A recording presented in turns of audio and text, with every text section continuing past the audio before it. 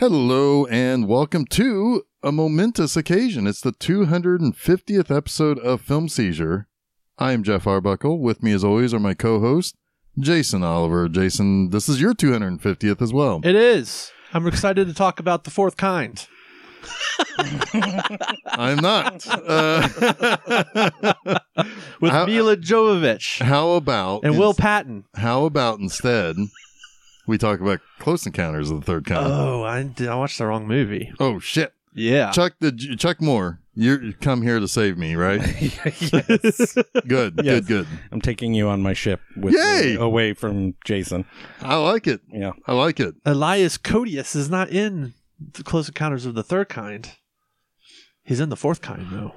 You're really going with this. We're really, yeah, man, this is already a Chun-Li. Already off the rails. Yeah, this is already a Chun-Li situation. Yeah. No. We're watching a great movie. We're watching a great movie. This is kind of an old-timer, and I didn't really remember how good this movie is. I don't think I ever really actually appreciated how good this movie is until in the year of our Lord 2023. Yeah. Chuck, Yes. we were with it. Yeah, I mean, this has been... I don't know how many times I've said this on the show, but this was one of my favorite movies when I was a kid. Well, it played all the time on TV. Yeah, and it was terrifying, but also uplifting. And watching it now, I'm kind of surprised because there's a lot of... I don't want to call it dead air, but like there's moments in this movie that as a kid, I'm surprised I sat through. Yeah, that's fair. Well, that's kind of why this movie never stuck with me as a kid.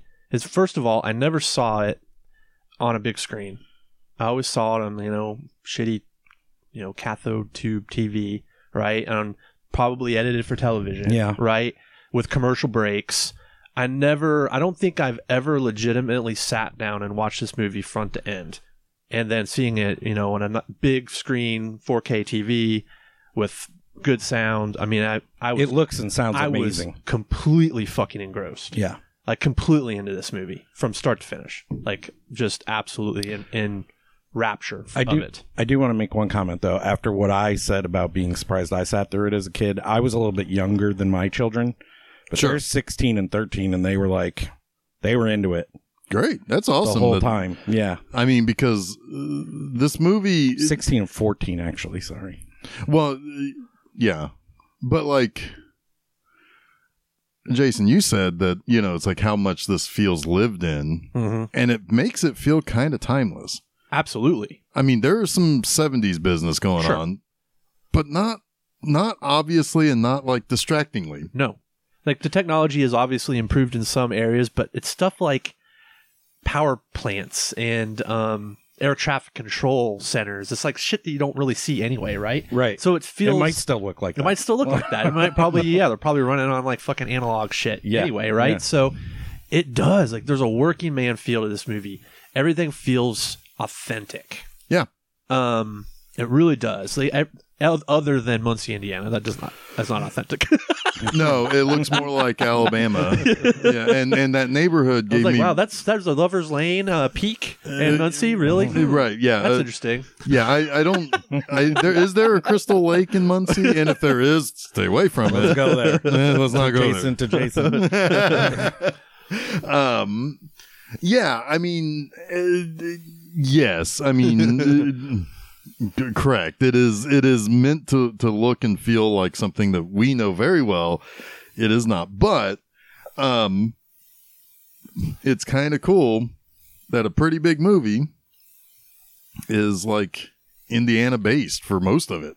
My kids were speculating on why they chose Indiana and why a lot of these kind of stories seem to choose Indiana. Is it because nobody knows anything about Indiana or nothing is supposed to happen here? Like, what is the reason? I think it's supposed to be nothing is supposed to happen here. Yeah, I think okay. it's because the Crossroads characters... America, it's middle of the Midwest. It's relatable Yeah. without like... Well, there's a lot of blue collar people, and Yeah. again, we got that kind of blue collar feel. Right. There's only one scene in which the people are actually treated like actual bumpkins who are not genuinely curious and genuinely wanting answers for what's going on. And that's the scene with the Air Force guy, where our favorite old man really doesn't help their case. Oh my god! Oh, no. I saw Bigfoot once. So good. That's fucking Old Man Marley. I've been trying to like hammer that down your faces. I don't think you realize who that is. That's the guy with the shovel in Home Alone. Oh, It's Old okay. Man Marley. I didn't really watch Home Alone ever. Never. 500th episode. Well, we're doing anyway, it. Oh It's- god damn it! That's Old Man Marley. Okay. Yeah. I didn't realize. I saw you say that, and I did not make the connection. Okay. Well, now connection has been made. Connection's been made. Yeah. That's Old Man Marley. Would you say his contact has been made? Yeah. Yeah. Yeah. Huh? Yeah. We made a connection of the third What is his, kind. what does his sign say that he's holding? Stop and be nice. Stop and be nice. He also Which is so nice. Yeah. It's just like adorable. he also has the best line of the movie that made me laugh so freaking hard. And it's not the I saw Bigfoot once. No, it's not. They can fly rings around the moon, but we're years ahead of them on the highway. That's good. Anyway, so so this is a movie. So there's a specific reason why I wanted to do this movie for a while now, and part of it is, Chuck, like you were saying, it's like this was on a lot as a kid. I mean, this was one of those, Monday night CBS movie or of the week or whatever, one of those types of movies that just played like clockwork once or twice a year, every year. But then, it was one that about, 4.5, 5 years ago or so, I think I happened to see it like, on Epix Drive-In when I still had Sling and, had like cable channels through that. Yeah. And they played it. And I probably came in right in the scene where they're in India and they're recording the sound that the people heard. Yeah. And I was like, I'm in. Yeah. I'm going all the way through to the end. And like, I kind of saw it as an adult really for the first time.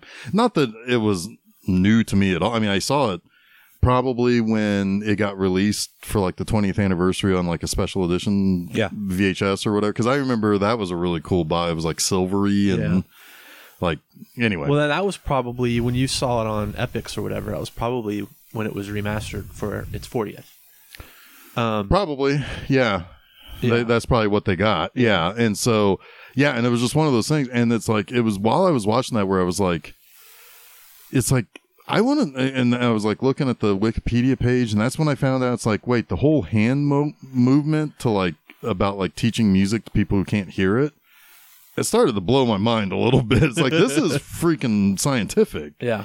And then it got me thinking about, it's like how we're not going to be communicating with them in any kind of language. It's going to be something that we don't typically consider language, music, hand signals, math, that sort of stuff. And then you start to realize like, how did kids watch this movie? 'Cause this is pretty heady stuff. Yeah.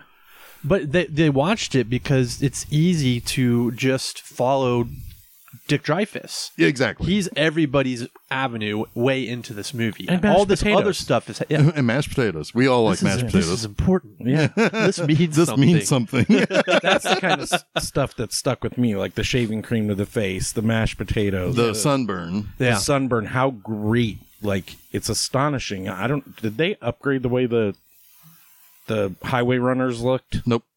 They didn't upgrade. They just I don't think so. it looks. I think it's just remastered. amazing. What do you mean? The Just the the little little spaceships. sentinels that, Yeah. that Oh, no. were Yeah. flying around. No, yeah. that's Like, that's that's that's all Dick Trumbull. That's insane. Yeah. How Dick good Trumbull. that looks. How good the lights look. Yeah. Like, it's amazing. It is amazing. And the movie does start. It's all model work too.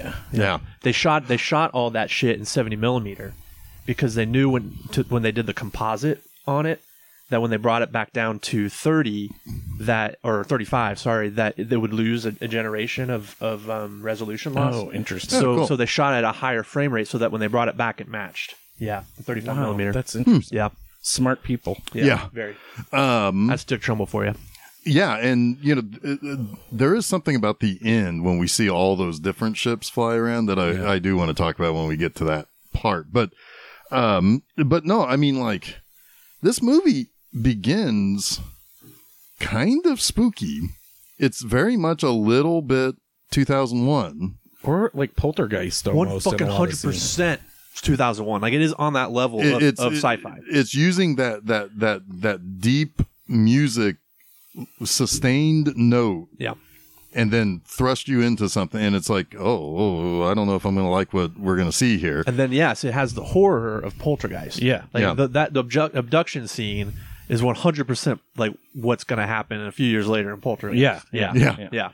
But yeah, so it's like, I like that this movie throws you right into, all of a sudden, these people you don't really know, but you understand why they're there, because a fleet of World War II American fighters just appeared in Mexico. Yeah. They're fueled as if they're ready to take off. They're brand new practically. Yeah. They're just there. And I like that Francois Truffaut is like, fuck you, speak French. Yeah. It's like, or Bob Balaban's going to have to talk to me. Yeah. It's a really interesting choice to have that character, because you could very easily just cast someone who, speaks, fluent English well, who is, English his first language, and just bypass that whole thing. But by making it that character, I think it drives home the language disconnect we are going to have. Language is a barrier. Right. 100%. And that it's really complicated, but at the same time, they make it really easy. Yeah. Because you have, especially the very first scene where it's Spanish, right? They've got a Spanish interpreter who's translating Spanish for Bob Balaban into English. Right. And then Bob Balaban is translating English into French, and it's seamless. Right. It's like, yeah, it's easy. Did you just call him Bal Bababan? Bob Balaban. Just bam, bam, bam, bam, bam. Hey, Black Betty, bam, bam, bam.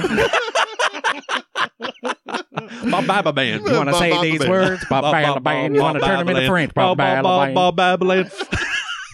Bob Balaban. All right, everything's getting lost in translation here now. All these different songs are getting thrown at me here. Yeah, but no, you're right. This is, and there is one thing. You keep me rocking and a rolling, rocking and a rolling, Bob Balaban. Sorry, Jeff. Had to get that one out. No, one thing I like about this is that this is an extremely human movie. Mm-hmm. And what I mean by that is that while no one character really possesses more than one human trait, or at least one character is not an avatar for more than one human trait, but it is kind of striated out to where you have Melinda Dillon, who, by the way, we were recording this the day after she passed away. Yeah. Why? So Yeah. So, but she kind of possesses the heart, and the dedication to offspring, and is kind of the heart of the movie. Richard Dreyfuss is kind of the dreamer, the wanting to kind of figure out his place in Wandering soul, right? Exactly. Yeah. You've got Truffaut, who is the intellect. Mm-hmm.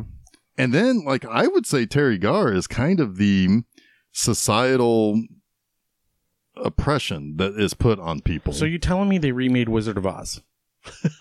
And you were there? It kind of sounds you were there? like, right? We had Well, kind of, yeah. Sort of, yeah. I mean, yeah, sort of. But I mean, it is certainly drawing heavily from Peter Pan, or not Peter Pan, from Pinocchio. Where, When You Wish Upon a Star is the heavy motif of this. It's wishing to be something more than you are. Mm-hmm. And there's a lot going on there with the Richard Dreyfuss not doing so great emotionally and how that's treated. What are you talking about? He's fine. He's perfectly fine. He's perfectly fine. I'm fine. I'm perfectly fine. Right. Yeah. But I mean, all that kind of makes sense too, because how could Terry Garr understand what he's going through? She doesn't even believe that he saw what he saw. And Right. there's no way for her to understand that something has been implanted in his mind. Quite Right. literally. But there is no seeming attempt to get him help. It's almost like you're supposed to have a job, because she even says I ain't getting a job. Yeah. Right. You're supposed to have a job. You're supposed to be the man of the, and stop with your fucking train set. Stop with your music box. Stop with letting the kids stay up all night. You're supposed to be a grown up. And it kind of squashes a lot of his natural curiosity and natural. What's funny about all that too is that the first time you see him before the power goes out, this is what their life was like anyways. Right. Their kids were up late. Yeah. He was watching TV, playing with this stuff. So, But he doesn't really seem like it seems like this is not the life he wants to live, though, also, because he's not really being a dad. He's not really like. he's kind of a friend. to them in Exactly. a way. He's not, he's an uncle. He's not a father. Stay up late, watch this, what was it, the 10 Commandments or something? Yeah. It was like It's a 4 hours. 4-hour movie. Right. Yeah. And it's like, he's like, just, he doesn't even recognize that she even says that. Because then the phone rings and he's even still too busy. I think their relationship is awfully strained to begin with. Oh, 100%. Oh, probably. But a lot of it, I Absolutely think, is. has to do with the fact that Richard Dreyfuss is not doing what he wants in life. Well, as long as he had a job, he was fine. I think that's what, like, when he was working and providing, she was happy to deal with whatever. sure. Once that stops, Right. she starts to, and none of that, what I like about this movie is none of that has to be said, No. right? No. You could speculate on it all you want, Right. but you understand that the relationship is falling apart. You understand that enough time has passed that the kids are fucking crying when daddy's playing with their mashed potatoes. Like, that is kind of powerful stuff. Like, to us, it's funny. It's comical. He's playing with his mashed potatoes and his 12-year-old kid is sitting there crying. Right. It's quite a moment. Yeah, sorry to skip ahead to that. Well, no, but that all ties in, because the thing is when he breaks the next day, the kid is emotionless at that point. It's like, and there is no fighting from the kids when she takes him. It shows the passage of time has been there, even though we didn't have to be shown that a lot of time had passed. There's after seeing the Fablemans, which you haven't seen yet, Chuck, but there's a lot about Spielberg I didn't really know about his personal life watching his movies growing up. Watching this one and the relationship between Gar and Dreyfuss is very autobiographical. 100%. This is Stephen King channeling emotions Yeah, about Steven Spielberg. Spielberg. Who did I say? Stephen King. Jesus Christ. Spielberg channeling emotions about his parents, right? Well, there is one thing that Stephen King does have in common, and that is rails. Rails? Really? Trains, rails of coke. Oh, okay. I ha. thought you were being literal. Yeah. I thought Spielberg was Like, no what? coke. I was like, what? No. That's a bad one, though. Yeah. Although, no, I did say the moment I saw like Dreyfuss playing with the train, it's like, Yeah. this is Spielberg. Absolutely. He is Spielberg. Yep. Yeah. Yeah. And then, there's broken families are a thing in Spielberg movies. E.T. is a divorced mom, It's, it used to be a thing in all of his movies. Yeah. Has not been for a very long time. true. Yeah. But Yeah. You're right, though. But he hasn't really made very personal films, other than, some of his war films and things, Sure. which surely are, historical documents in a way. But, until Fablemans. I mean, that's why Fablemans, I think, it's like the most pure Spielberg movie we've had in decades. It really is. I need to watch it. yeah, no, definitely recommend. So seeing it in close proximity to Close Encounters, it was pretty enlightening. Yeah. But yeah, the scene with, so you've got like missing aircraft. You've got these things that are kind of shouldn't be here. Yeah. And they have gone missing.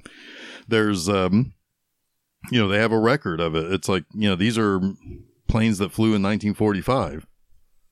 And they haven't really, it's like, and they look brand new. They're fueled. They're, all of that stuff. Then you start to get the mystery of the son saying to this guy, it's like, what does that guy mean by that? What did he, Right. and so like, then it doesn't try to explain anything yet.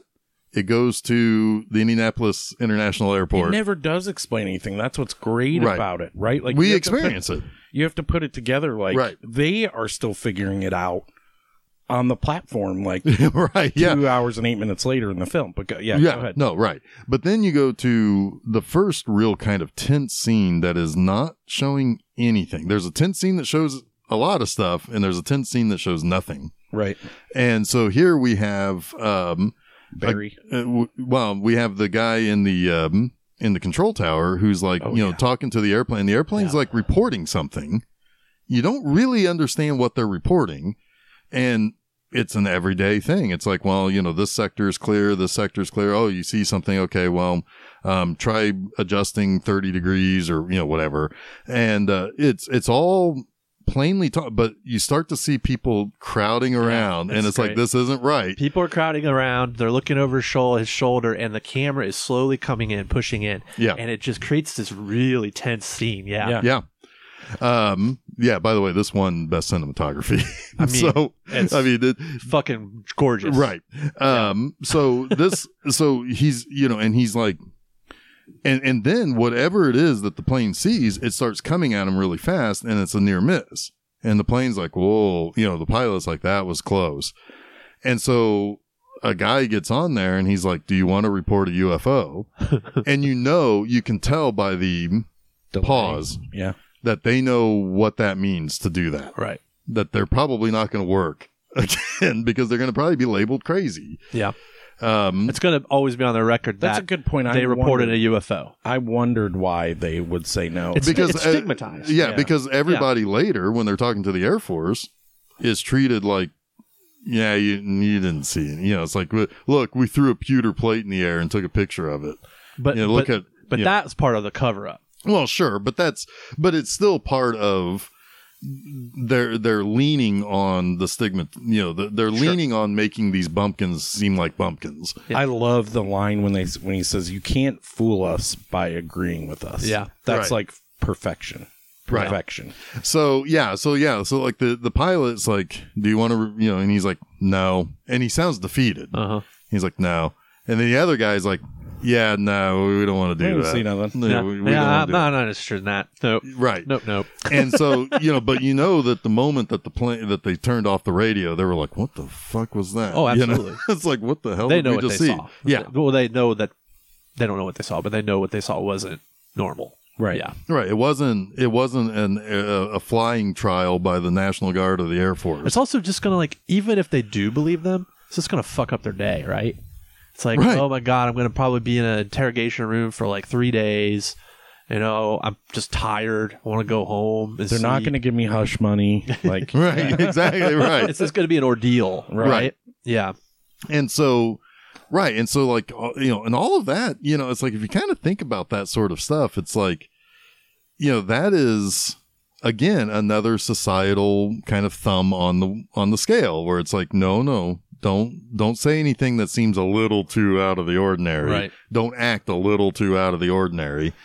So again, that kind of ties back to, dealing with, with what some of the stuff that Dreyfus deals with. Yeah. So on the micro instead of the yeah, exactly. And so this is, the writing for that scene is just, it's tense. There's naturally a part of you. It's like, switch over and I want to see what they're seeing.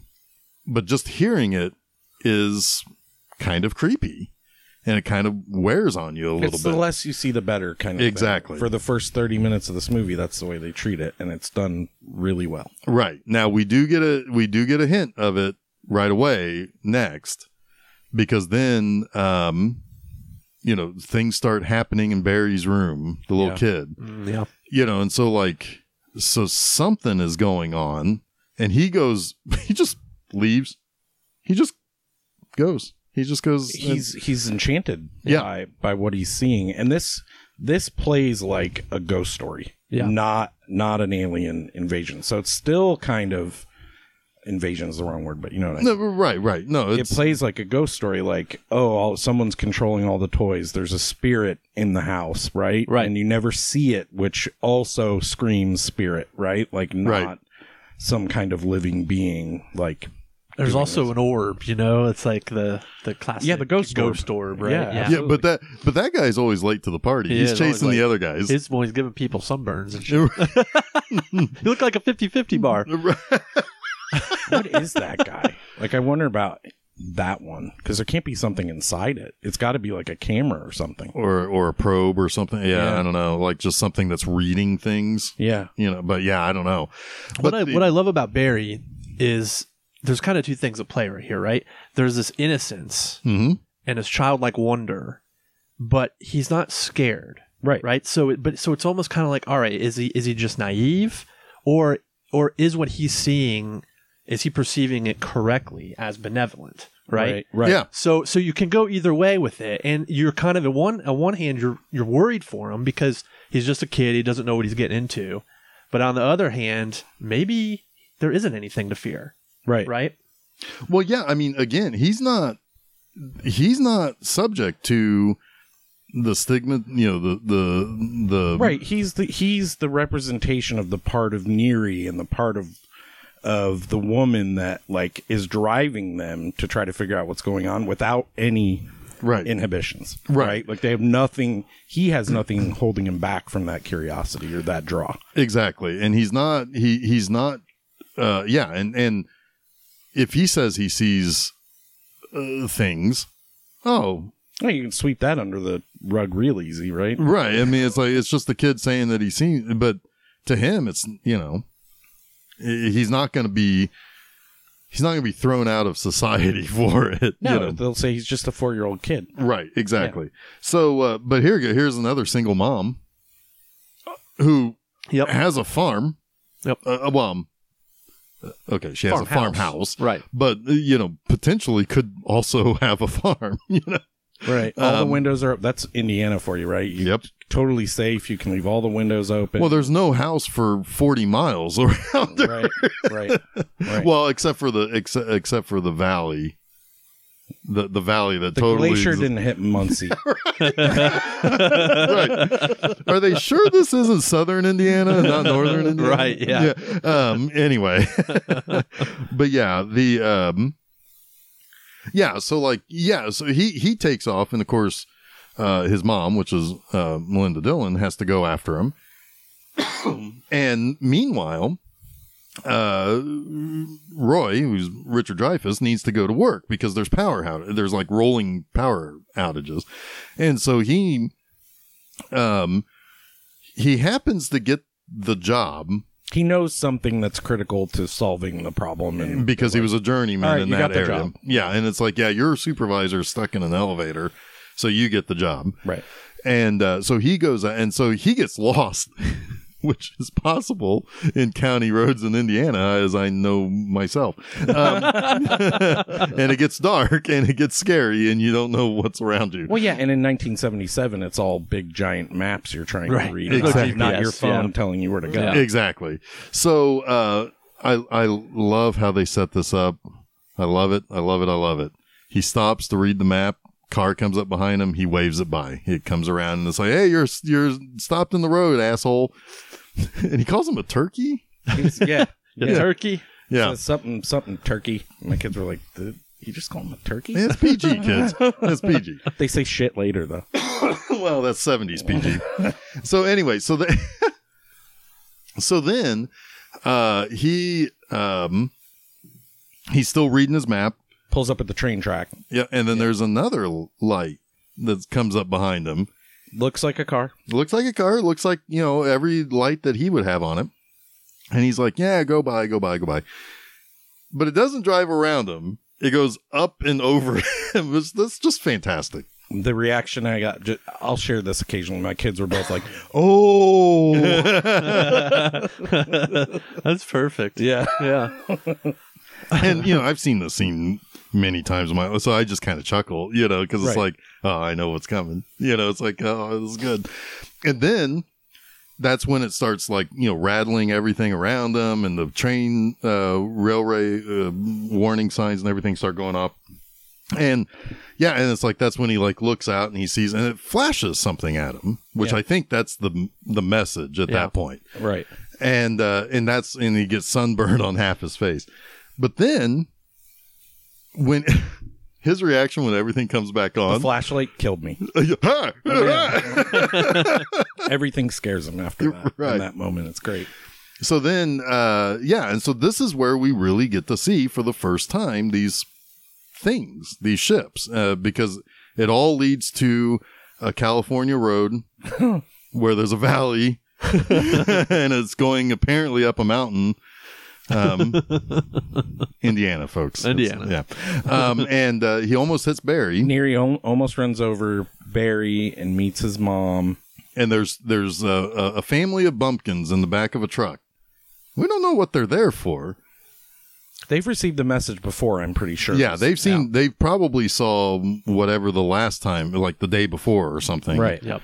And then all of a sudden, here comes these things that look like ice cream. I guess. I like that Neri gets that from Barry. Yeah. Because Barry's like, ice cream. Yeah. Which I think is supposed to be like an ice cream truck, I would think. That's the way I read it, but Yeah. I don't know. But anyway, he does think it looks like orange ice cream. Because that's what he tells Terry Garr. Apparently, like getting that kid to react to things was difficult. So they were holding things up off screen, Nice. like toys, and that's when he calls them toys. It's because he's looking at a real toy that someone's holding up to get him to react. My kids both asked me too, like, what's off screen to get him to do this? Toys. I'm like, I don't know. Probably The exact thing he said. Ice cream? Toys. That's yeah, funny. Yeah. Could be ice cream as well. Yeah. Right. Yeah. Yep. He's almost as difficult as Bruce the Shark. Barry is so much better than Bob. though. Spielberg said Spielberg didn't want to shoot on location because of his experience on Jaws, and he really ended up not having a choice. He had to shoot on location. He said it was twice as hard, and it sucked twice as much. Like Right. the shoot, he had an awful time. These Well- movies come out in the same year. Was No. Jaws 76 or 5? 75 and 77. Yeah. Okay. So, yeah. And then, so this is now where, so Roy meets Melinda Dillon's character, which is, what is her name? It's not said much in the movie. Kate, maybe? I don't know. Jillian. Yeah, Jillian. I was close. So, yeah, that was real close. I mean, one letter off. Yeah. And then a bunch more. I was so close. So now it's Roy trying to understand what it is that he's seen. Mhm. Because now this is where this is where the obsession part of the whole thing becomes. A message has been delivered to him, and he can't recall it Right. fully. Right. But he knows he saw something great. Yeah. So he goes home.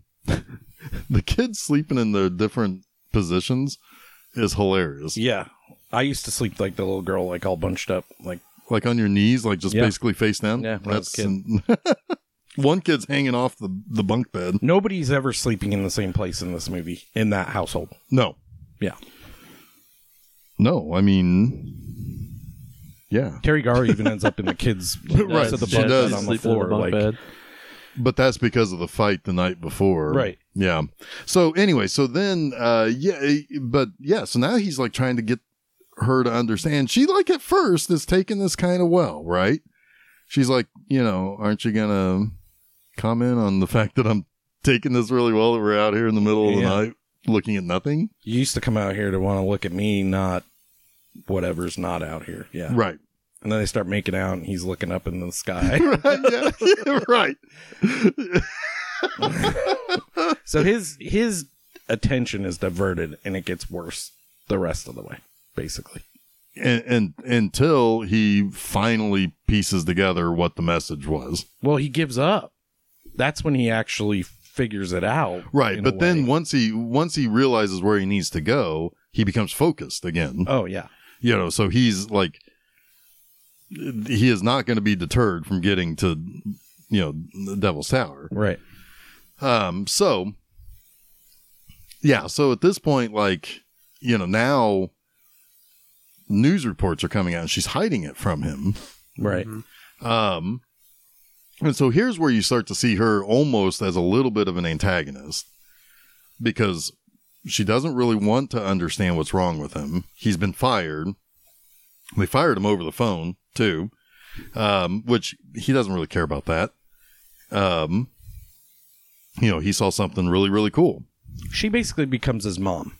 Like, if you want to boil it down, like, simply, like, they're no longer in a relationship. She's his mother.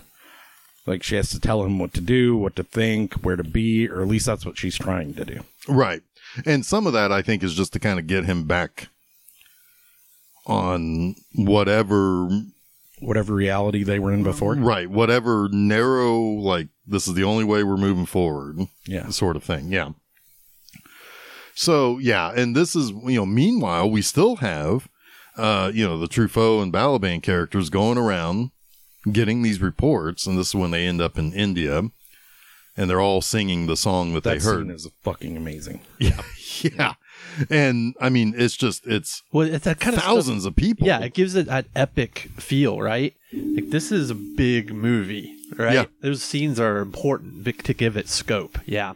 Is it important like mashed potatoes? This is important. This means something. I can only think of where it out. But it almost feels like a religious experience, right? Like it is. What these people have heard is how religions are made. Yes. Kind of. Exactly. Yeah. And it defies what we can comprehend. Yeah, it's an unexplainable event that you try to explain with something. Right. Yeah. Exactly. And it's I mean, in a way it is almost because this is not long after what's the book that came out in the 70s about aliens being like our gods? Oh, I know what you're talking about. That was that documentary that scared you, wasn't it? No. That was the Nostradamus. That's one. the Nostradamus one. I know what you're talking about. Yeah. Was it Chariots of the Gods? Chariots of the Gods. Yeah. Okay. So right. It's like around that. Yep. So it's like it's kind of playing off of that concept For sure. too.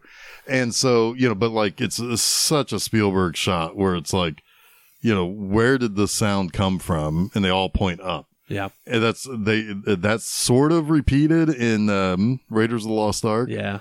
Yeah. And if you're adult, they have Barry play it on his little xylophone right after to reconfirm to you, like, hey, Yeah. everyone is hearing this. Yes. Yeah. And right, which is the thing, which then points us back to the first guy who said the son sang to him. Yeah. Yeah, so it's like, oh, okay, that's what that means. Yeah. So now we're kind of piecing it together, and like, obviously we're just as smart as Francois Truffaut. Just as smart. Just as at this point in the movie, at this point in this script, we are just as smart as he is. Well, there is kind of an interesting, like, we learn things that the scientists learn after they've learned it, because we get these kind of jumps in time, right? Because there's all sorts of meetings and deductions that are happening that we don't get to see, but we know more than them because we know this is a phenomenon that has much more branched out, and that they understand. Like there are people who have been imprinted in some way, right? And that they're going to find that out, but they don't know that, but we do. Yeah. So it's kind of fun. We're ahead and behind both parties. Yeah. Right? Yeah, and I mean, what we understand more than the scientist is the actual humanity part of it.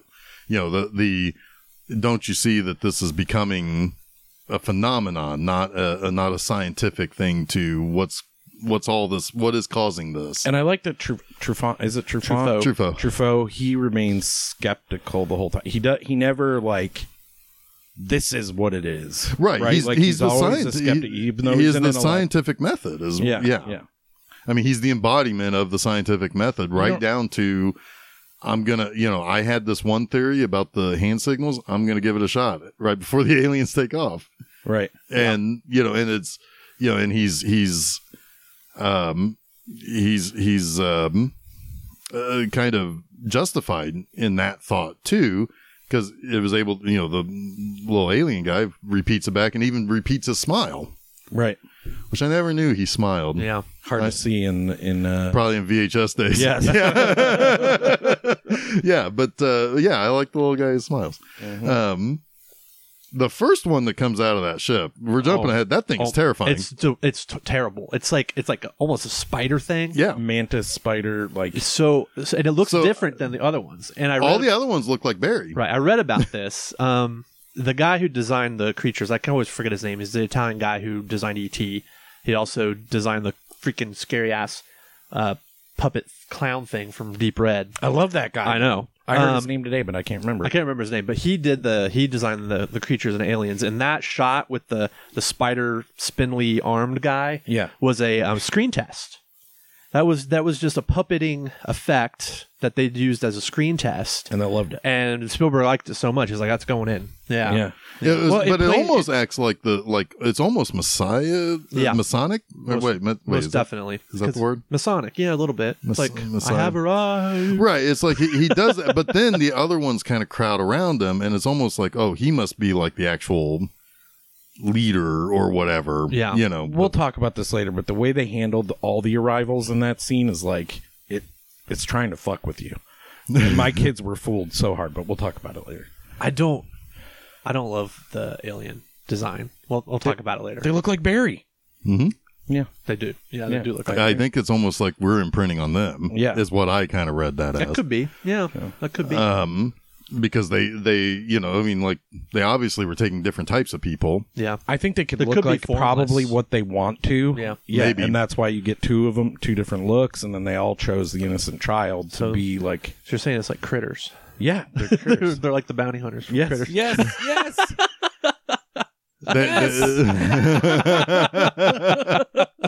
Do they end up getting staples in their chest Oh god, from the Playboy magazine. from the centerfold? So good. No, so yeah, but anyway, so you know, this is when you know, eventually Truffaut is like playing the sound for this group of people. They rented way too big of a space. Oh my god, so I have a note the same thing. It's like, why are they in this huge building? And why are it's like they they're in in a the- why it's are they in like a they're in the- glass trailer in this huge building? It's like they're in the freaking Superdome, man. It's like, what in the world? Right. And so like he They plays probably thought they were going to capture a ship, and that's where they'd put it. Maybe. Maybe. That's a logical. It just seemed explanation like a symposium at that point, though. Yeah, it was weird. right. Yeah. Steph even commented They, on that. they, Like, what? they're maybe a lot of the invitations just got lost in the mail. Yeah. It's like, man, I don't know. The Weekly World News is a little busy with Bat Boy this week. They can't come It's to like, this this one. is another UFO Yeah, it's meeting. like, It's like, that's for I'm I'm crackpots. going to get the Jersey Devil tomorrow. Yeah. It's like, hey, call me back when you got Mothman. So no, this is where he introduces the Kodali method. Yeah. Where, you know, you use hand signals, and it's the Kerwin hand signs that he's specifically using. Oh, I was mixing up spots. You guys are talking about the auditorium. My bad. Sorry. Yeah. Yeah. Oh, They're also in a huge location in a glass trailer later that seems totally unnecessary. But go ahead. yeah. No, I know what you're talking about. Yeah. Go ahead. Sorry. No, we're talking about the Superdome. Yeah, I which sounded apparently like an was idiot. like the Super Bowl of this event, and like nobody showed up. Yeah. Yeah. Now I get Total failure. Yeah. Anyway, maybe they were just practicing social distancing. All right. Except they were all seated Right. together. Well, there were some guys over on the side. They They didn't- were. they- They were like, well, I'm not getting COVID. They hadn't Yeah. had a lot. They hadn't had a lot of practice at social distancing. Right. They're still. It's like, bad I don't know, at what it. are we They doing? gotta They're all like practice just more. bouncing around off of each other, and they just Yeah. sit down. All right. All right. So, yeah. So this is where he's like, you know, this is how we feel that we can kind of turn this into a way to communicate, something that can be repeated along with the tones. And by the way, I want to talk about the like the most famous 5 notes in modern movie history. That whole motif that apparently John Williams like had like dozens. Yeah, he did. Of And- versions. Yeah, and that was the one that was picked. It's good. It's pretty good. It's a pretty good one. But in a way, it almost does. But he also wrote like hundreds of versions of the motif that was picked, right. like in different scales and tones, and yeah. Yeah. And also the even though it is technically 2 notes short, it does kind of sound like When You Wish Upon a Star. Like it invokes that at least. Yes, and that was on purpose. Yeah. Yeah. Yeah. But yeah, but like even though it's shorter, it, you know, like when they mix the 2 later, when Roy is leaving, Mm-hmm. it's like, oh, that makes perfect. It goes together. Yep. Yep. That was all Spielberg. That was You know, because he said a lot of the movie was just inspired directly from that song. Yeah. And that he wanted the movie to feel like he felt as a child when he would hear that song. Yeah. Yeah. Well, I mean, yeah. The wonder of the thing, you know? Yeah. Well, that's totally dumping into the Richard Dreyfuss. Yeah. I mean, he's definitely. Yeah, it's all dumped into him, even to the point where it's like he's got a music box that plays it. Yeah. Yep. And he plays it constantly. Uh-huh. You know, so it's like, yeah, I mean, again, that's kind of tying that he's not a normal adult guy that you would think he would be at that time. Yeah. In that age. Yeah, he's a little lost. Yeah. Yeah. I guess also the Spielberg wanted to play When You Wish Upon a Star at the end of the movie over the credits. And he did in early test screenings, but it got laughed at like audibly by the audience. Yeah, like fair. just a little too a little too on the nose. a little too sentimental, a little Yeah. too on the nose. Yeah. So they ended up taking it out. I think it was the right choice.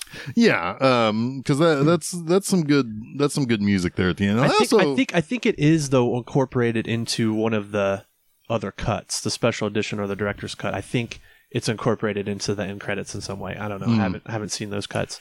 But it's obviously it was a very important song to the genesis of this movie. Can I say how much I like the fact that the credits of this heavily like special effects movie is like 1/10 of what they are today? Yeah. I could sit through that and not have to pee my pants. Right. In 1977. Yep. Although in 1977, when this movie came out, I was peeing pants. That was happening. But that's just because I was a baby. I was still struggling with my own figuring out existence, let alone worrying about Roy's. You looked like the end of 2001. I was like, yeah, yours is like a well, I mean, I don't know. I wasn't still in my a space baby. Well, I wasn't still in my sack. You weren't a fetal. You weren't a. Yeah, I wasn't. I wasn't even. Yeah, I wasn't even. Yeah, you conceived. were more like. I wasn't even conceived. You were more like. Anyway. I was still. You're still a twinkle in your daddy's eye. Oh yeah. Yeah, I guess so. That's such a dumb phrase. Where did that come from? I don't know. Well, you can't say, well, you're probably just some sperm in his cum. Oh. Yeah, you can't just say that. Oh. You're right. You can't. Our episode just went from PG to R. You're a twinkle, twinkle, little star. I was a tinkle, tinkle, little star at that in 1977 when this came out. 250 episodes, folks. Yeah, this is how far we've gotten. We've gotten good at this. We've gotten real good at this. Anyway, what else do you guys want to talk about here? What else do you want to talk about? There's a lot of exposition, for some time here, right? Where things are semi-explained to you, and you see Neary kind of losing his mind. You have, the mashed potato scene, I think, is right after this or somewhere around here. It's after the second time he goes back to that road where more people have now shown up. Yeah. And that's when the old man has the sign that says, what was it? Stop and be nice. And that's a really cool scene, too, because you think... if you're not cynical, they're like the aliens are coming back to greet them. But in reality, it's the military to tell them to fuck off. Yeah. Which is awesome. Right. Yeah. But yeah, and this is where Richard Dreyfuss and Melinda Dillon really kind of first talk to each other. And they kind of share, they have a similar curiosity now. Yeah, and Barry's building the symbol out of mud. Yep. Right? And he's like, I've been seeing this in shaving cream and and pillows. And pillows. Yeah. Something's not right. Right. Yeah. And there's the one old couple that's just eating their KFC right there on the fold away chair and table set. It did really look like they were in the last drive-in. I don't understand what you mean by that. Joe Bob. The chairs, the folding chairs. Oh, the folding or like chairs. his. Yeah. I gotcha. Yeah. Anyway, so yeah, and this is where this time it gets broken up. It's this time they get broken up because the old man says the thing about the cars. He says that the first time. Yes. And he has the sign the second time. Stop and be friendly. That's right. So then so the military shows up, and then Oh, I guess Ronnie, who's Terry Gar, I think she's there the second night too, because I think she sees. No. That's later. Never mind. That's later when they go to. I mean, he tells her he's going back, and she's like, "No, you're not," and he does anyway, and she doesn't go with him. Okay, yeah, it's when they show up to talk to the Air Force that she sees that she notices that he's at least interested in some way in this other woman. Maybe. And is kind of jealous about it, or at least looks like she's kind of maybe taking this the wrong way. What happens later? Maybe, but maybe, but she's there. She is. They make a specific point to show her reacting to like watching it. Watching him trying to figure out what happened. That happens after the abduction, right? Exactly. Yeah, that's later. So anyway, so then, so. Basically, Roy's mental health is deteriorating pretty bad. He can't get the sight of something out of his mind, some sort of mountain, some sort of a peak, some sort of, I don't know, maybe he just wants to really watch a Paramount movie. Mm-hmm. Maybe he's thinking about, for Steven Spielberg, what the first shot of Raiders of the Lost Ark is going to be. Maybe he's helping them out. But he is starting to get a little wilder, and he's more desperate for answers. Right. And so this is about the time also where, Truffaut and the Army and United Nations or whoever else is involved with this is trying to figure out, it's like there's some sort of a message that's being beamed. And it's a series of numbers. And Bob Balaban's like, hey, wait a minute. It's the old the non-scientific guy is the guy who solves the puzzle trope. Yeah, well, it's before I was a French interpreter. I was a cartologist. Yeah. Right. And so it's like that's those are these are coordinates. There's coordinates on and so it cracks me up that they're so ill prepared for this that they have to get a giant globe. Oh god, that scene where they all rush that freaking globe. Like that's probably one of the things that's most dated in this movie, but it's charming. Yeah. Right. That's a $2,000 globe. What are you doing with it? Yeah. Don't worry. If we know what this is going to be, don't worry about it. Don't get a new globe. Yeah, but they're like they bum rush the globe and then they push it down the hallway.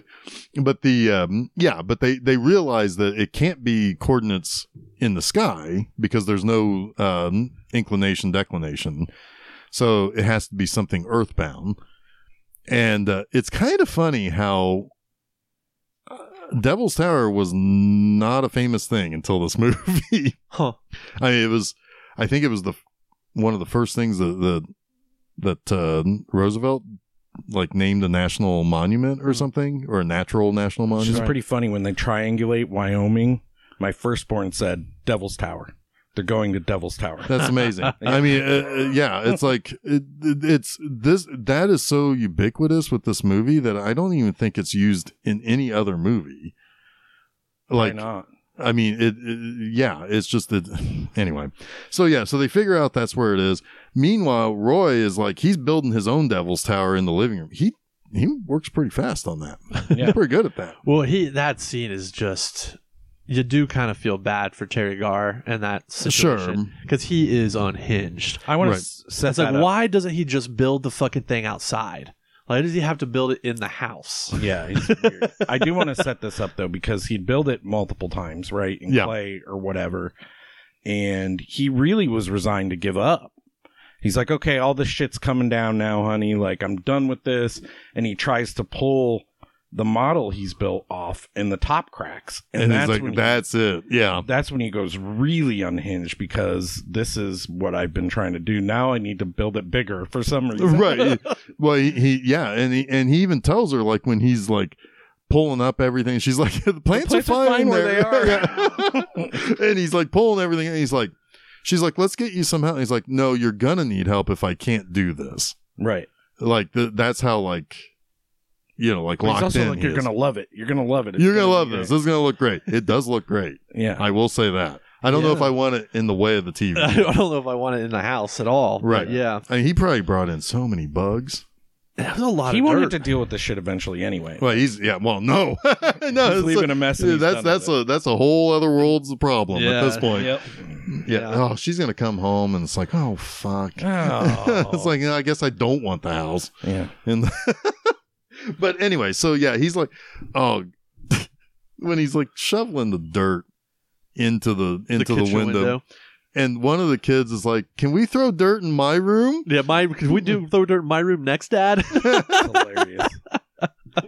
He pulls the one lady's like little duck, Chicken wire? yeah, like the little geese. Oh yeah, her ducks get loose. She's trying to. Yeah, trying to corral them. But apparently it's fine. A few hours later, everybody's back to playing baseball and doing their normal shit. So I guess it's okay. I mean, this may just be it's kind of like how, they always say it's like, crazy stuff can happen in New York and nobody pays attention. Maybe that happens in Muncie, too. Oh, no, that's total Midwest bullshit, though. Like, everybody will stand out in their lawns and watch the spectacle, and then when it's over, just go back to their lives. Yeah. Like, oh, that's Indiana for you. Maybe call up somebody in the next town over and say, you wouldn't believe what happened here. It is kind of nice, though, like the scene where he looks out the window and everyone's doing what normal people, in air quotes, would do to relax and have fun. And it should be the picture of, like, wholesomeness. And he's like, ugh. Yeah. He's like, this isn't enough. Right. Like, these people have no idea what's out there. Yeah. Like, it's pretty cool. Well, yeah. And again, it's that dreamer kind of stuck in a small place, not just physically small place, but a kind of a curiosity small place. Right. People who are just not all that curious. I mean, they get their, I'll go ahead and say it like this. They get their fantasy on every Sunday morning. Right. That's, it's like, Yeah. he has to have it every day, and they get it. They just get it at church. But he's actually experienced something.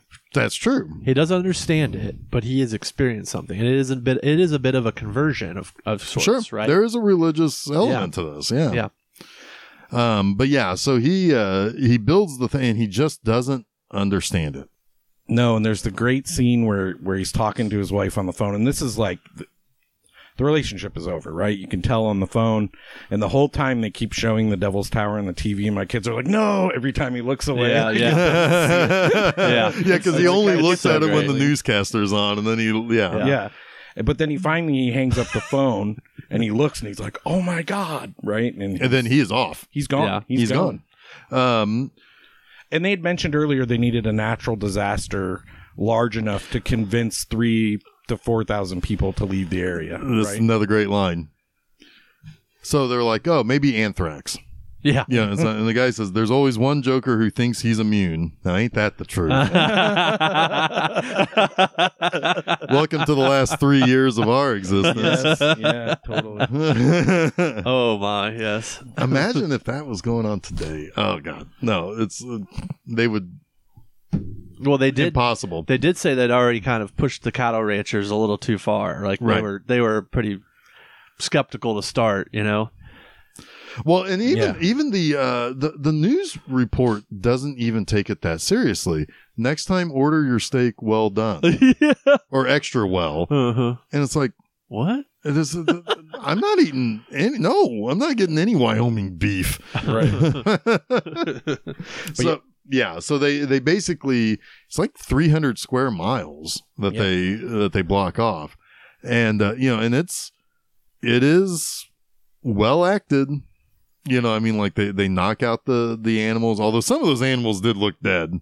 They did look dead. But they had to look dead. Sure, to but convince people. But some of those sheep were not in great shape. They may not have been real sheep. They probably weren't. Yeah. Fair enough. But anyway, and like there's always the huckster who's like selling the birds. Oh, that killed me. That's The great. That's hairy great. guy, I love it. So that was one of many times where I was like, wow, this Contact owes so much to this movie. Yeah. Like there's so many things in Contact that I feel like were just plucked out of Close Encounters and then given, the full treatment. Right. And that guy was one of them. Yeah. And that's just shows you like Spielberg's attention to detail, and like just having this one little guy in the middle of the crowd is like, that's a great detail, and it's awesome. He is making out too. Yeah. I mean, Everybody's- sold something to Barry's mom. Yeah. Sold something to Jillian. Thank you. And yeah, so like, but She's getting, I mean, and like, there is something unsettling seeing people being essentially shoved into a train that is not going to be comfortable, and they're being forced into it. There is something uncomfortable about that whole scene too. But what I really like about that scene, so when Jillian and Roy see each other, we don't hear what they say to one another. Right. It pulls out, and the next thing you know, they're in the car off to try to sneak their way into Devil's Tower. Yeah. And she's got birds. She's got some birds with her. And I love it when they're like, and he's like, he is so certain there's nothing wrong with the air. And then they kind of look at each other and they put the just put the mask mask on. on. Yeah. Better safe than sorry. I love the line where she's telling him like what happened after Barry was abducted, and the authorities coming by, and then they asked if I had seen any strange people in the neighborhood or any strange visitors in the neighborhood, and Dreyfuss's reaction to that is perfect. Yeah. And she laughs that they dragged the lake, but I told him he wasn't in the lake. Yeah. That's if we had any strange visitors in the neighborhood. Her performance in this is kind of interesting too, because her child has been abducted, but you don't feel like she ever really feels like he's in danger either. Just that she wants him back, right? She misses him and she wants him back. Well, she's like living in motels though. I mean, you just don't follow her as much. I know, but her reaction, like she's not like 1,000% devastated her child was abducted. Well, she's got like in the middle somewhere. It's not necessarily that, I don't think, Chuck. I think she's devastated, but not to the point of inaction, right? She's like moving forward. She knows that that what she's experiencing, what she's seeing can lead her back to him. That's what I'm trying to say. Like, she has hope. There's hope in there. She's not devastated that he's gone forever. I do see what you're saying though, that maybe she understands that she just has to be where they're going to be, that they're not dangerous, that she will get him back. Yes.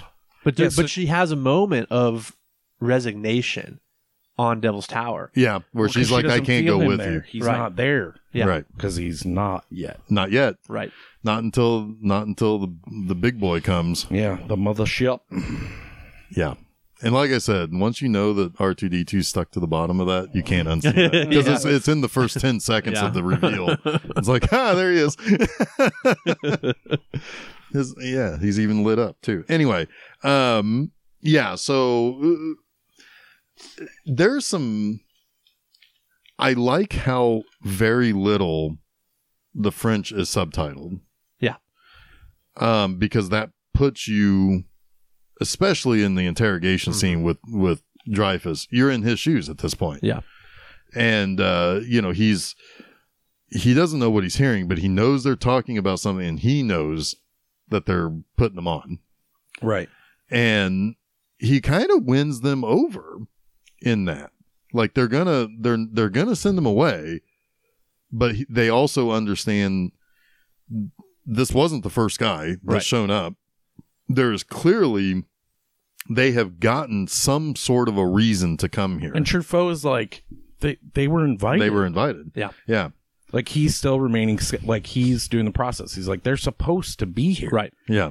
Yep. For whatever is about to happen, they're supposed to be here. And I love that. And he's watching them escape from the helicopter, and you're just like, God, I love this Truffaut guy. It's fantastic. And it's the whole reason why Truffaut makes him part of the selection party, right? Yeah. Is because, like, he knows, it's like, if anyone's going to get picked, it's going to be this guy. Yeah, he's like, we need to talk about the Neary situation. Yeah. And he didn't even know what it is, but he knows what it is. Yeah. Right. Like, Absolutely.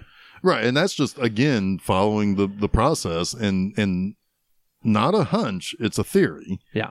And it's a theory that is going to be proven by the end of the night. right. Yeah. And if he's wrong, he's wrong. He's a scientist. No harm, no foul, right? Right. Yeah. He's a scientist. You throw away that theory and you develop the new one. So they make him part of Devo. Send the 80s new wave band. They're going to whip it good. Those people do.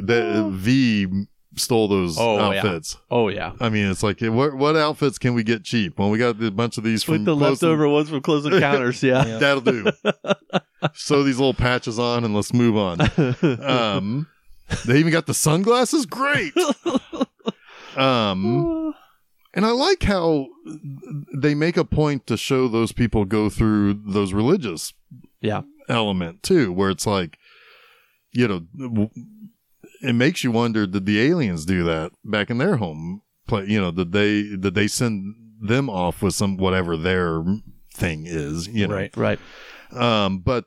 Yeah, so they get, long story short, there's an attempt to gas them, to put them to sleep so they don't see anything. They escape that barely.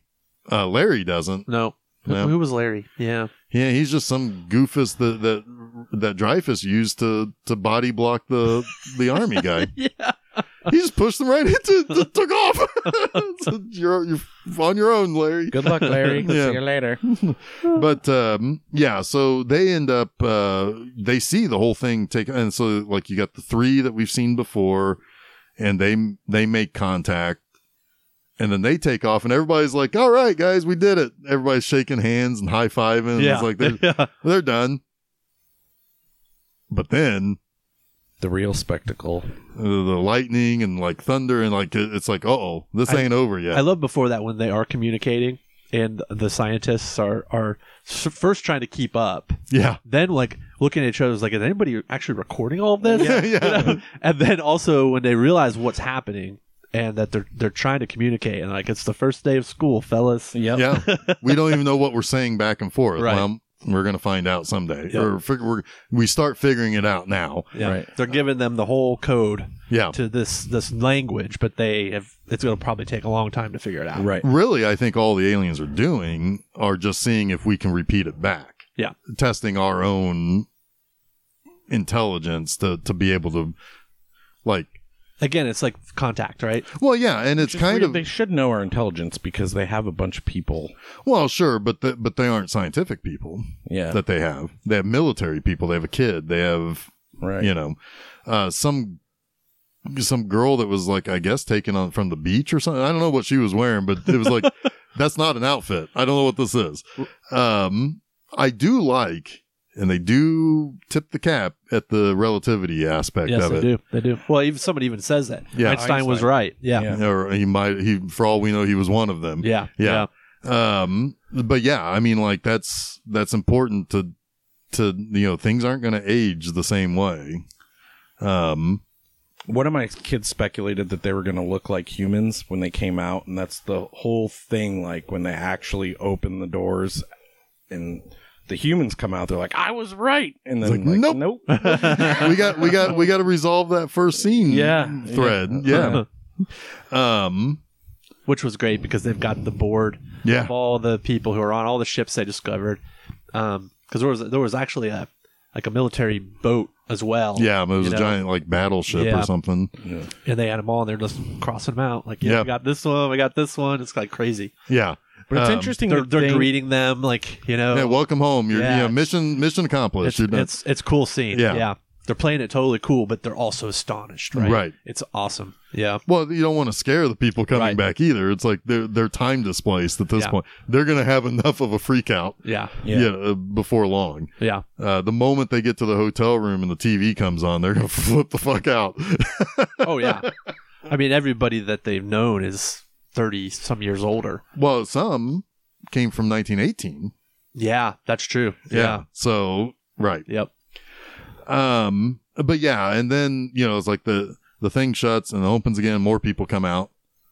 And that's where Barry is. And she's finally realized it's like, wait, people are coming out. So she goes down and joins Yeah. in, hoping, like, that's just the hope of that Barry's going to be one of them. But, we've kind of passed over the whole magnitude of which the mothership communicates. It's so awesome. It is awesome. Because, you know, it's like, okay, well, we got to try the code again and, you know, try to communicate. And then it blows out everything and then it takes over. And it's like, it's just the info dump. It's like, there it is. It's everything you need to know about us. It's a fucking concert. It's wonderful. Right. It really is. And I love the lights coordinating to the Oh, yeah. notes behind. It's like just all the different ways that they are attempting to communicate. Well, they even code them as like light blue and Yep. the colors play the green, half step to the red or whatever. Yeah. And then they play the brown note, and the one guy runs to the runs to the porta shitter. potty. I love that too, because at first it looks like he's going to get Richard, get Neary, and then he's just like, nope, get out of my way. Interestingly, that's how Chuck came out. He must have heard that too. Yeah. It wasn't lunch. I was listening to the Close Encounters soundtrack. So this is something that shows that this movie isn't cynical at all. No. Because this is one of the rare instances in which the aliens are friendly. Mm-hmm.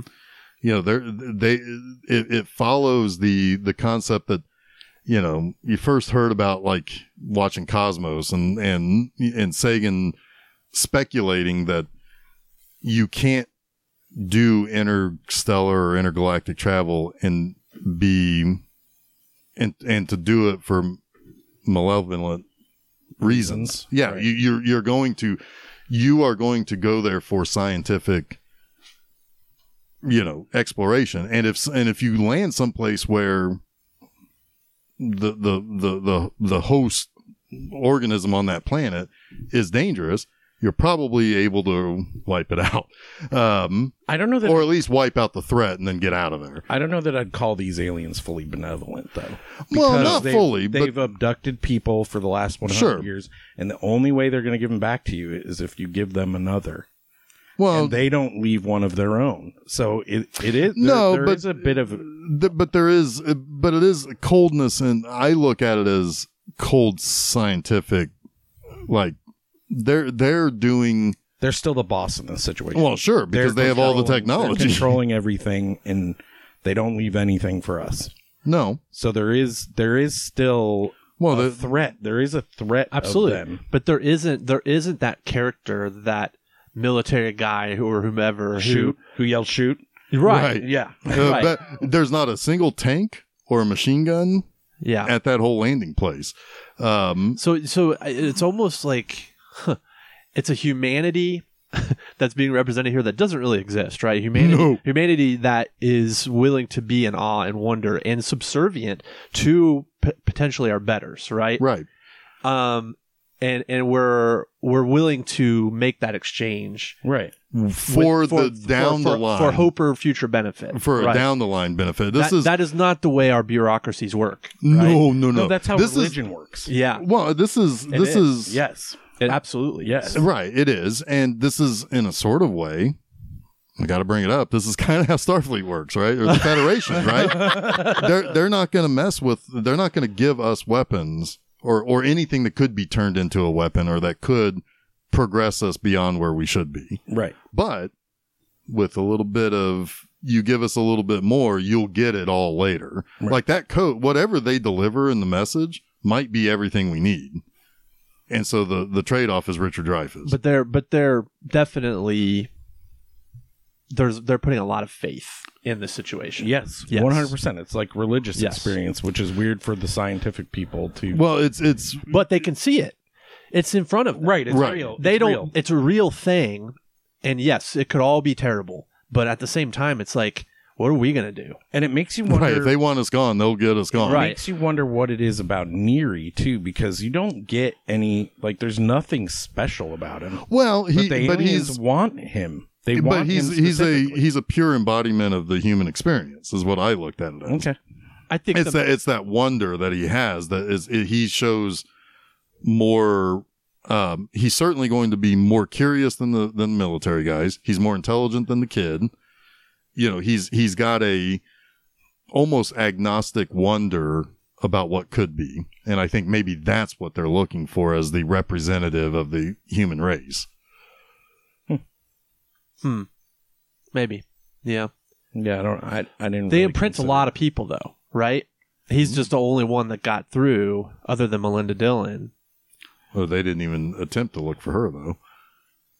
Yeah, but she could have probably Right, just as maybe. easily have been picked. Maybe, right? yeah. I think anyone who Very was, possible, yeah. who they kind of scanned or whatever could potentially have been picked. You know, maybe that's what that little ball of light guy was like. You know, finding the candidates. Yeah, You know, I don't know. That's interesting. but I also wonder, like, I mean, because he also What's their- shows what's their selection process? What can Neary offer Is- them? is That's he a- what I'm wondering. Is he a pretty decent actor? And at the same time, Yeah, that's it. And at the same time, it's like, what is it about him before he was picked? Is that is what they want? Because a lot of his obsession is because of what they've done to him. Well, that might be part of it. Does he achieve this through to the end of what we give him, or is he just the family of the Fatso Indiana bumpkins in the back of the truck that just wants the seat? Well, you could also be right. It's sort of like all right, we 100 people got this message. The one who actually gets, Natural selection is going to give us the Right. one we Yeah. want. right, Yeah. exactly right.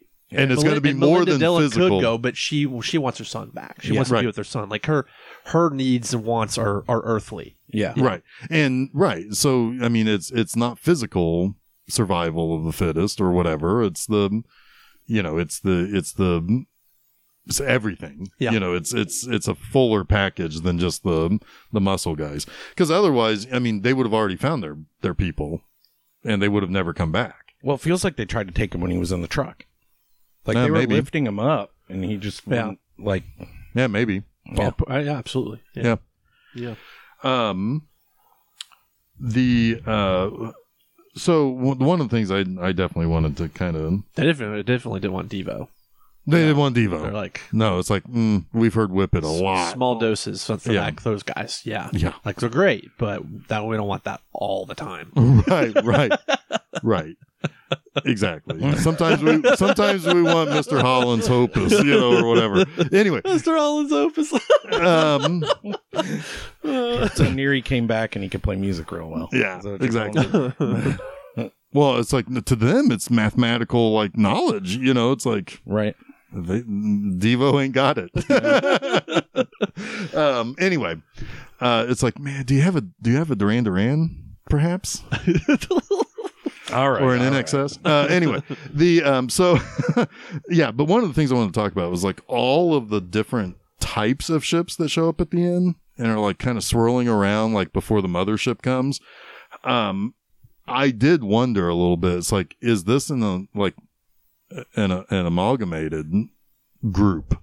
Because like those ships don't have really any rhyme of reason to their shape or their purpose. For that matter, it's like, why is the one that's just an elbow, PVC elbow? What is that thing? What does that thing do? I understand what the triangular one does. I understand what the mothership does, but the thing that just looks like a piece of PVC pipe that's been decorated floating through the air, what is that thing? And that's not me saying this bad. It's just the first thing I thought of when I saw the elbow shape. But no, it's like I wondered if maybe this is eventually an invitation to a larger community for Earth. Well, what it looked like to me was an antenna for everyone, right? Mm-hmm. It was like every single possible type of radio antenna were stuck to those ships. Like they were. Well, no, I was talking about like the actual shapes of the ships, like Well, I because think there's a lot some of that it are is- like a lot of it pyramid. is shaped though from everything that's protruding from them. They're very spindly. Right, but I mean, like I'm just saying, it's like there's no two ship that looks the same Fair. when they're flying around. Yeah. So like maybe they are pieces of the mothership, maybe, Maybe. and they're just It's like Voltron. yeah, it Yeah. could be, or it is like I said, maybe it's they're Multiple holding civilizations. they're holding tryouts to see, hey, are these people worthy to join us? Yeah. That's interesting. Yeah. Again, that's what kind of why I brought up the whole Federation element, because it's like the warp yeah, capabilities? I mean, Is that what it was? the Vulcans, the Vulcans show up. They're just inviting us to the diner at the end of the universe. There it is. Yeah, Well, originally, Firelight, the Spielberg movie that he made when he was 17, it was a similar kind of story, right? A sci-fi story about UFOs. But the end of that one was very Ray Bradbury. It was they were abducted the whole town to put them into a human zoo. Oh, that's very Ray It's Bradbury. a very like 17-year-old idea, right? You Right. know, very Ray Bradbury, very Twilight Zone. Yeah, or Richard Matheson, maybe. Yeah. Yeah. But I guess like a lot of what he shot in that, he recreated shot for shot in Close Encounters because he knew what he wanted. There were things that he staged, he saw in his brain that he had to exercise. Right. I would very much. We talked about this in our best of, but watching this movie on a big screen on a huge format would be probably like seeing Nope. Yeah. Like those nighttime, those dusk and twilight shots, that like looking out into the distance, like those shots, the establishing shots of every time, from Melinda Dillon's farmhouse. Like, I mean, there's just, it isn't much in the background, but it's full of depth. Yeah. Well, I've watched Nope and Jaws and Close Encounters within the last 6 months. And I know a lot of people said this, but Nope is like 100% Jaws and Close Encounters. Yeah. Mixed together. Oh, most definitely. Yeah. A very, very like tip of the cap to Spielberg. Yeah, I think even at this point, Jordan Peele has said exactly that. Probably, yeah. Well, and I mean, obviously this movie left an impression with J.J. Abrams because lens flare is aplenty in this one. Oh, yeah. Yeah. I mean, that he's tried to recreate this exact look. Again, even in his Star Trek, he's trying to create a look that looks like Close Encounters. Like that fits in that. Yeah. Abrams definitely loves Spielberg because absolutely. Super Well, 8 Super 8 is a love song. Yeah, it's an Amblin absolutely. film. Yeah. And it's a movie that honestly I like the way it looks more than I like the movie itself. Yeah. Not that I think it's a bad movie. It's just I like to look at it instead. Yep. It's pastiche. Yeah. Yeah. Yeah. But yeah, no, this is one that can stick with you a little bit. You know, it's like we talked a little bit about like the song that the aliens play. It's like that's something that's an earworm that is not bad, and it kind of makes you feel good. You know, it's like it's a movie that you can think about and you think, gosh, it's a nice feeling to think about, if that makes sense. Yeah, and it's weird too because there's a crumbling marriage. There's all sorts of bad stuff in this that you just kind of skate by almost. Yeah. Well, a man abandons his family, and it's you're kind of just okay with it. Yeah, yeah. Yeah, I mean, there's the terrifying abduction scene, which looks amazing. It's one of the best. When Barry opens the door and it's just that orange sky, it's like, oh my god! And he's like, "The sun's here, mommy." Yeah, and like, it's terrifying, but you still just go with it. And that has been recreated and pastiched by so many and it's not looked better than it does here anywhere. No. And that's also, if somebody, I think it might have been the Inside the Actor Studio guy. What was his name? James Lipton. Lipton. He asked Spielberg what he thought was the one moment in all of his movies that was like his signature defining like look, and that's what he picked. Yeah, was I'm not the door. surprised. That was the doorway. Yeah. Yeah, and by the way, this is something that flies by in seconds in that scene. What's coming down the chimney? Because that's terrifying. Yeah, it's like ribbons of smoke, like something. It's Phoebe Cates' dad. Holy shit! I got dark. But no, like because your mind's stuck in there. Yeah, he's still stuck in there. I mean, they're going to use that idea later. But no, it's something that like you can kind of think about. Like your imagination starts to run wild. Something's trying to get in. And is it a thing? Or is it, like one of those little orb things? Is it an actual monster? Or is it just, Oh, when she has to psych herself up to put her arm up the chimney, it's so good. Yeah. Yeah. So it's like there's that. And also, this is practice for Raiders of the Lost Ark. The whole end is just like the Nazi island that they're going to open the, Yep. It's there's cameras going, there's people standing around, there's let's look and see what happens. Yep. Is this like a light show happens? Oh yeah. Melty. What was you? I was going to ask if this is like top 3 Spielberg for you guys. Oof. It's way up there for me. Well, my number 1 is Raiders of the Lost Ark, probably. But yeah, I mean, this and Jaws there, right? Would have. I mean, this is the sweet spot of Spielberg here. Yeah, like 75 to 85. Like he was just on an absolute tear. Yeah. I don't know. I mean, Yeah, I mean, way up there.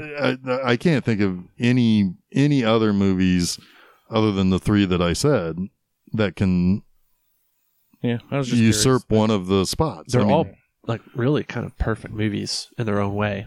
Yeah. Those three. yeah. I mean, you can honestly throw E.T. in there too. That's a Sure. movie I mean, I went and saw that last year in IMAX. that's one of the first movies I remember seeing in a theater was Yep. E.T. Yeah. So yeah, I mean, like I went for the 40th anniversary. They put it in IMAX, and yeah, I mean that's one of the few movies that always chokes me up at the end. Yep. Yeah. That music. I mean, I think it's Oh, the music's I great. think it's one of Williams' best scores. Yeah. Although really, that is Or maybe best themes. yeah, Yeah. it's yeah, it's not just it. The only reason why I would say E.T. is probably fourth out of those is that the story itself is lost a little bit into kind of the kid element or the kid wonder part of it. Right. You know, it's like, you know, it's a lot of just hanging out with E.T. It is. I mean, and trying to hide him from mom. Right. Right. You know, but like, But the shadowy government. yeah, people, like that stuff. But one of those guys is friendly Mhm. to them, or at least, if not friendly, he's sympathetic to, and that is I can't think of his name. He's shadowy in everything he plays. In E.T. Yeah, It's been a long time since I've seen it. but anyway, but no, it's like it was one of those things where it's like when I saw it, it's like okay, yeah, it's like the feeling is there, but the story quite isn't quite. Right. You know, but this one, the story is all there. It's Well, I mean, yeah, we were talking about like all-time sci-fi movies, right? Like pure sci-fi. This is way up there. way up there. It's in the conversation with 2001: A Space Odyssey, with Blade Runner. I mean, it is right there. Yeah. Metropolis. Yeah. I mean, I would probably put the second only the 2001. That's kind of what I would feel too. Yep. Boy, I think it'd be a fun if I were to program 4 movies. I would do 2001, Close Encounters, Contact, and Arrival. Ooh, yeah. Arrival's real good too. Arrival takes that communication element of Close Yeah. Encounters and makes the whole focus, right? I need to revisit it, but maybe Interstellar, if it didn't get so wonky in the third act, Yeah. could be in that conversation. Another really good pure sci-fi that isn't alien based or anything like that is the Andromeda Strain. Yeah. Oh, well, I mean, hell, 2010. Yeah, 2010. That does kind of start to spin outside of pure sci-fi a little Sure. bit, but it's still pretty rooted in Yep. a concept that is, I mean, it's wrong science, but the whole concept of what would happen if suddenly, you know, like in the brink of war, suddenly something celestial happens that we have to kind of share and deal Yeah. with. Yeah. Now, anybody who knows the books knows that they instantly fuck up. And the very first thing they do is send something to Europa. Yeah. Anyway, Yeah. it ends disastrously. But anyway, but that's because people are idiots, but not the people in this movie. Right. Right. The scientists in this movie actually give a shit to understand what they're seeing and experiencing and doing. They're willing to meet them on their terms. Yeah. Which you kind of have to. I mean, like, we kind of have to meet this whole world on our terms anyway. It's like if a fucking tornado comes through, it's not on our terms if we get sucked up by it necessarily, right? It is a pure, like, this is something bigger than our kind of meager existence. Yeah. It is. It is. That's a good way to end, I think. Yeah. Did we ever explain what the 3 kinds are? No. The 5 kinds. Well, there's 5 kinds. Go for it. If you want to do it as the last thing. Yeah, so close encounter of the first kind is actually spotting a UFO. Most everybody will have something like that happen, not realizing what they're looking at. The second kind is physical evidence. So something is left behind, or Roswell or something, a little dummy alien guy on a 90s TV show, a TV special. Third kind is the actual contact. That's what the scientists are doing. That's what they're doing. The fourth kind is what happens to Richard Dreyfuss at the end. He is essentially taken. Right. Yeah. And then what's the fifth kind? Continuing conversation with aliens. Which is what you think is going to happen. Yes. That's what you hope. Yeah. Right. Yeah. Let's open a dialogue. Oh, I want to mention that Apollo Creed, Carl Weathers is in this movie. Shit, yeah, he is. Yep. He's going to shoot Neri, and he wants to pass it on to his friends. Tell everyone else. He's If not fucking anyone's around. looting around here.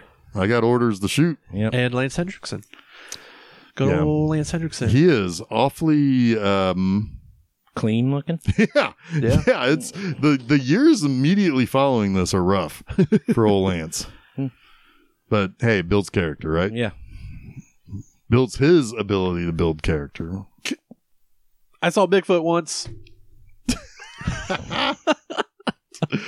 Oh, and when the guy says that, and Neri's reaction to that, he's just like, "Oh no." Well, yeah. Oh, no.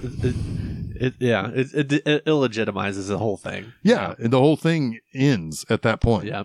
They're not going to get any information. They're not going to convince anybody. They're all going to leave frustrated, more frustrated than they arrived. That's yelling into the void anyway. Sure. Well, that guy is so patronizing too. He's like, "There's lots of things that are fun to believe in." It's like, oh, I wish I saw it too.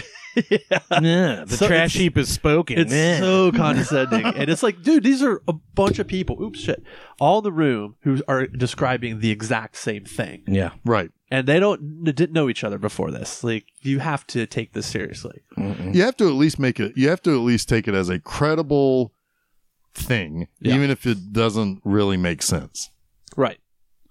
Well, I believe you saw something. Yeah, that's the only time in which anybody is actually treated by the people in charge as idiots. Right, but they're trying to cover it up, right? Exactly. Because they don't want to panic. Right. There is a really good reason for it, Right. but it's obnoxious. Yeah.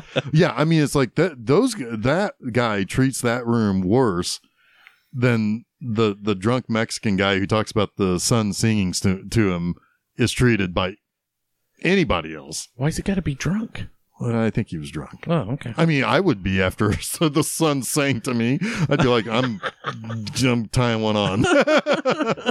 Where's the I cheapest? think he was just was I high on already? Do Re Mi, man. Maybe. Maybe. But still, it's like they could have just said, "Oh, he's an old, wino or something," Yeah.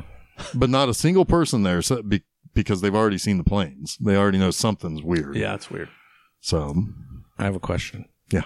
What's next? Oh, we're going to Australia, We're going Jason. to Australia. Yes, I've curated us a little. Is it 5 weeks? It is. 5 weeks in Australia. We're gonna summer early in Well, no, Australia. It's Australian summer. It is. It's the Yeah. end of Australian summer down there. Yeah. But the month of March, the month of March is dedicated. Stupid smart weather.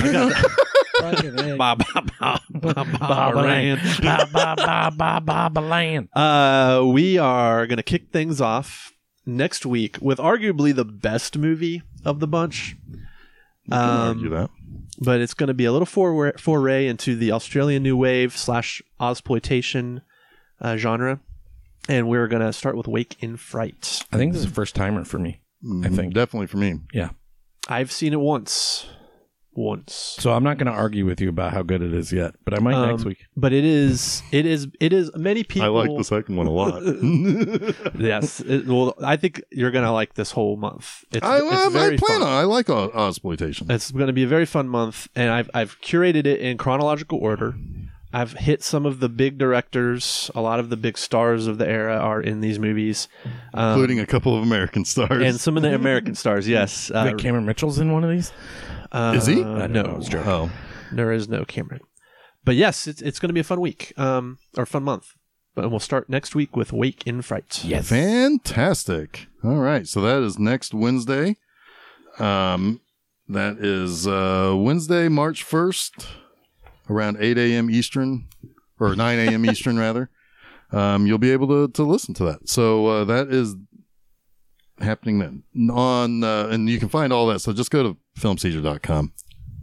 You got it. I got it. Also at filmcaesar.com on Mondays, you can go check out Monster Mondays.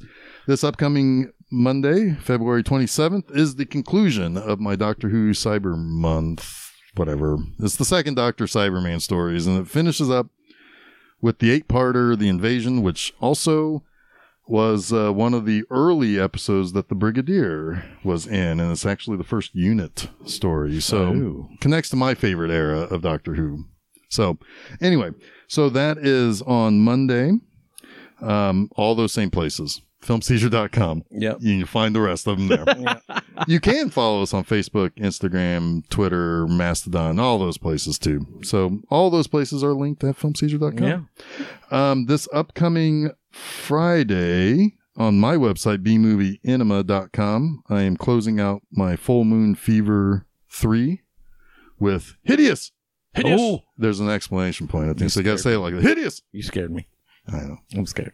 You just looked at me. Yep. I didn't have to say anything. Anyway, so that will wrap up that fun movie. Fun movie with little goobers. Little goobers. The guy calls them little goobers. Little goobers? Little goober Little monsters. goobs. Yeah. Anyway, fun stuff comes from Charles Band. What more do you expect Yeah. from the guy? He likes little monsters. Mm-hmm. Anyway, so that is what's coming up. We will see you down under Yeah. next week, and we will talk to you then. Until then, I am Jeff Arbuckle. I'm Chuck Moore of The First Kind. I'm Jason Oliver, and you have been listening to Film Seizure. Happy 250 episodes. Beep, beep, boop, boop, boop.